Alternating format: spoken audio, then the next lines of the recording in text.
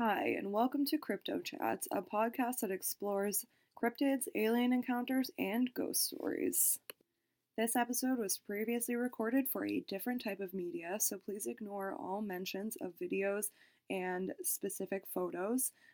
Links to all the photos that are mentioned in this video are in the description.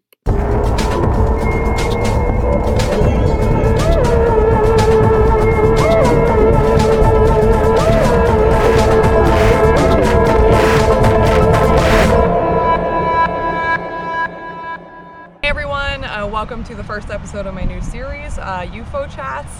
Today I'm up in Lincoln, New Hampshire. It's very cold and very windy. I drove all the way up here because I want to talk to you guys about Betty and Barney Hill.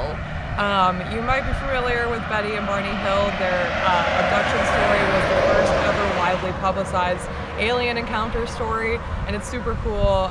Being a New Hampshire native, I grew up on this story. It was one of the first things I ever learned in this realm of stuff. So came all the way up here and we're going to talk about it. So let's get into it. All right, so September 1961 is when this event took place. Betty and Barney Hill were actually local to the Portsmouth area, so Seacoast, New Hampshire, and they had taken a vacation up to like Montreal and Niagara Falls, so they were up in Canada, and this occurred on their drive home back to Portsmouth.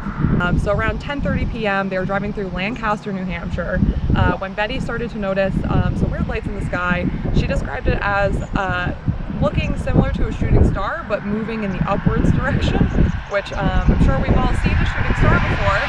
They don't usually go up, so you know, naturally she was like, hey, that's weird. So they talked about it a little bit amongst themselves. Betty was like very certain from the beginning that they were looking at a flying saucer. Barney was not so sure and really thought that it was a plane.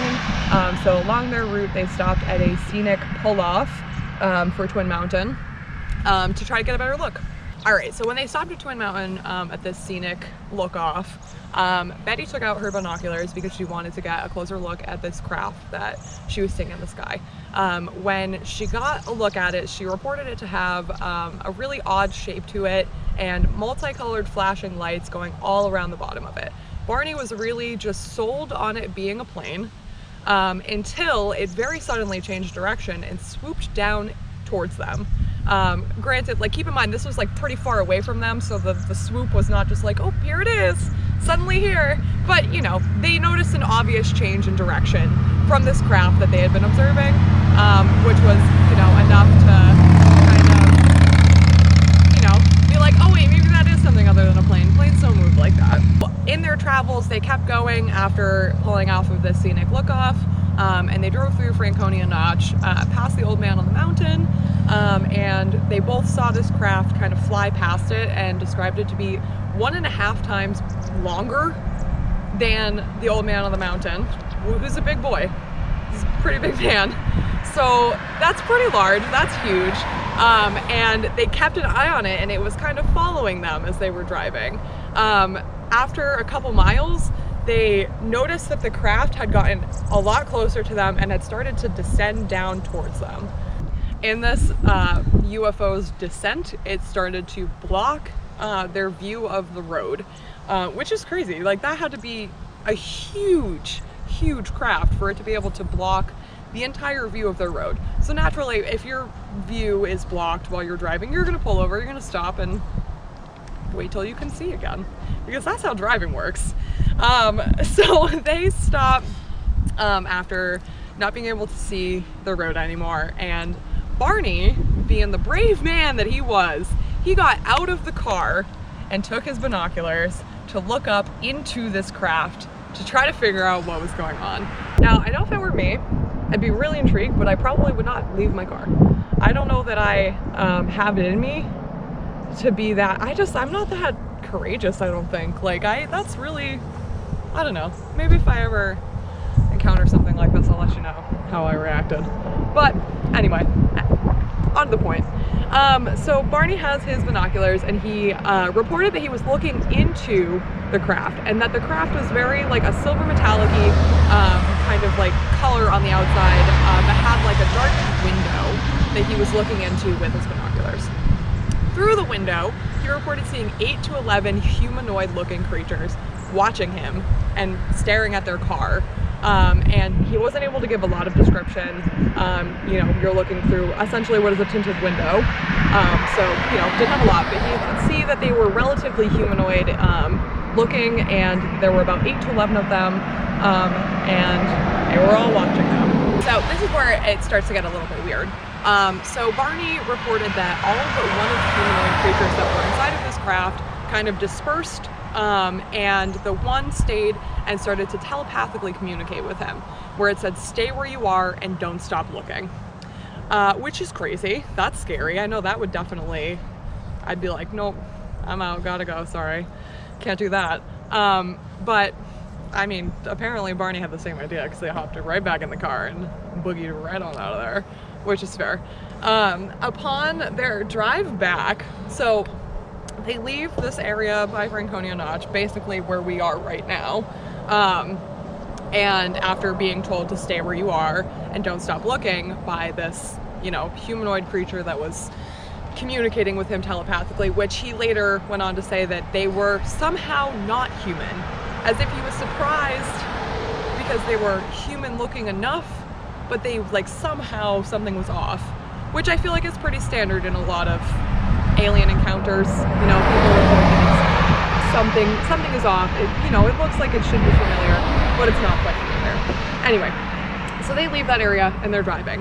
While they're driving, they get maybe a mile or two away before they start hearing this like rhythmic buzzing sound coming from the trunk of their car. I don't know what to compare that to. Like, obviously I didn't hear the sound, so I don't know what it actually sounded like, but all I can think of is like maybe if a bee was trapped in your car. That's like all I got. But they started hearing it for a very long time. And then shortly after the buzzing noise, a warbling, kind of like the standard like whoop, whoop, whoop, whoop noise that you encounter in alien movies and stuff, they started to hear that as well. Betty and Barney Hill reported that went on, and then for about 20 minutes, there was nothing. There was silence, and they were just driving, and everything was normal. And then all of that started happening again, and then everything stopped, and there was no activity anymore, and they were just driving home. The thing that's interesting about that is that there was so much lost time in this case. As you can see, I know it says it on here. Lost time. Where they have no recollection of where they were. They don't remember being on the road. They don't remember driving, but they also don't remember what was happening to them, right? So like, they don't remember driving, but they also don't remember what they could have been doing that wasn't driving. So there's kind of just a whole like 3-hour chunk of time where they have no idea what happened to them. So friends and family, and the people that they reported this encounter to when they finally got back home to Portsmouth, did a bunch of calculations, and their 4-hour drive back from this area in Canada to Portsmouth took them 7 hours. So there was a whole chunk of time that just was unaccounted for, which I think is crazy. Like, that's nuts.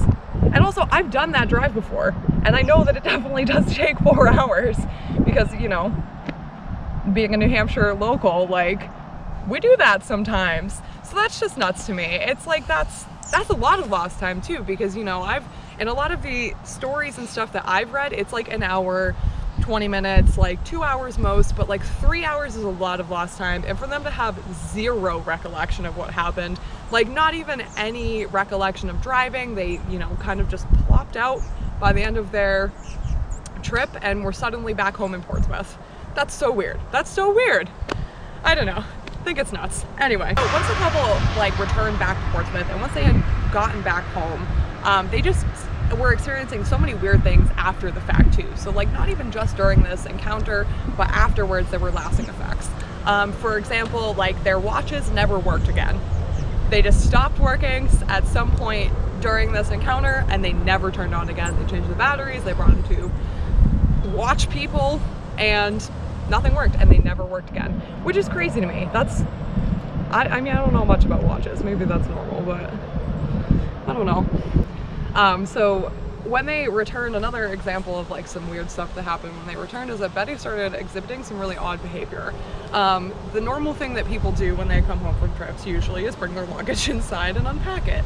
But Betty was adamant about keeping it packed and at the back door, which I have no explanation. I have no like reasoning as to why you would want to keep your luggage at the back door either. So like that's just like all of it's like odd, just weird. They also noticed that their clothes and belongings were kind of dinged up and like messed with. The leather binocular strap on Barney's binoculars was torn. Not just like cut or anything, but like torn. Like ripped up, no going back, just done for. And Betty's clothes were also ripped in several places. They were ripped at the hem, at the seam, at the zipper lining, and she had a couple holes like in the bottom as well, which is weird. Barney also reported that his dress shoes were like super scuffed up, which it kind of almost reflected like they were hiking, which they weren't hiking, so that's weird. Betty noticed a pink powder-like substance on her dress that she had no real like explanation for. She couldn't figure out what it was or where it came from, so that's weird. And then they also started finding these weird shiny circles on the back of their car on the truck, which reminds me of like that thing that people do where you put bologna on someone's car to take the paint off of it.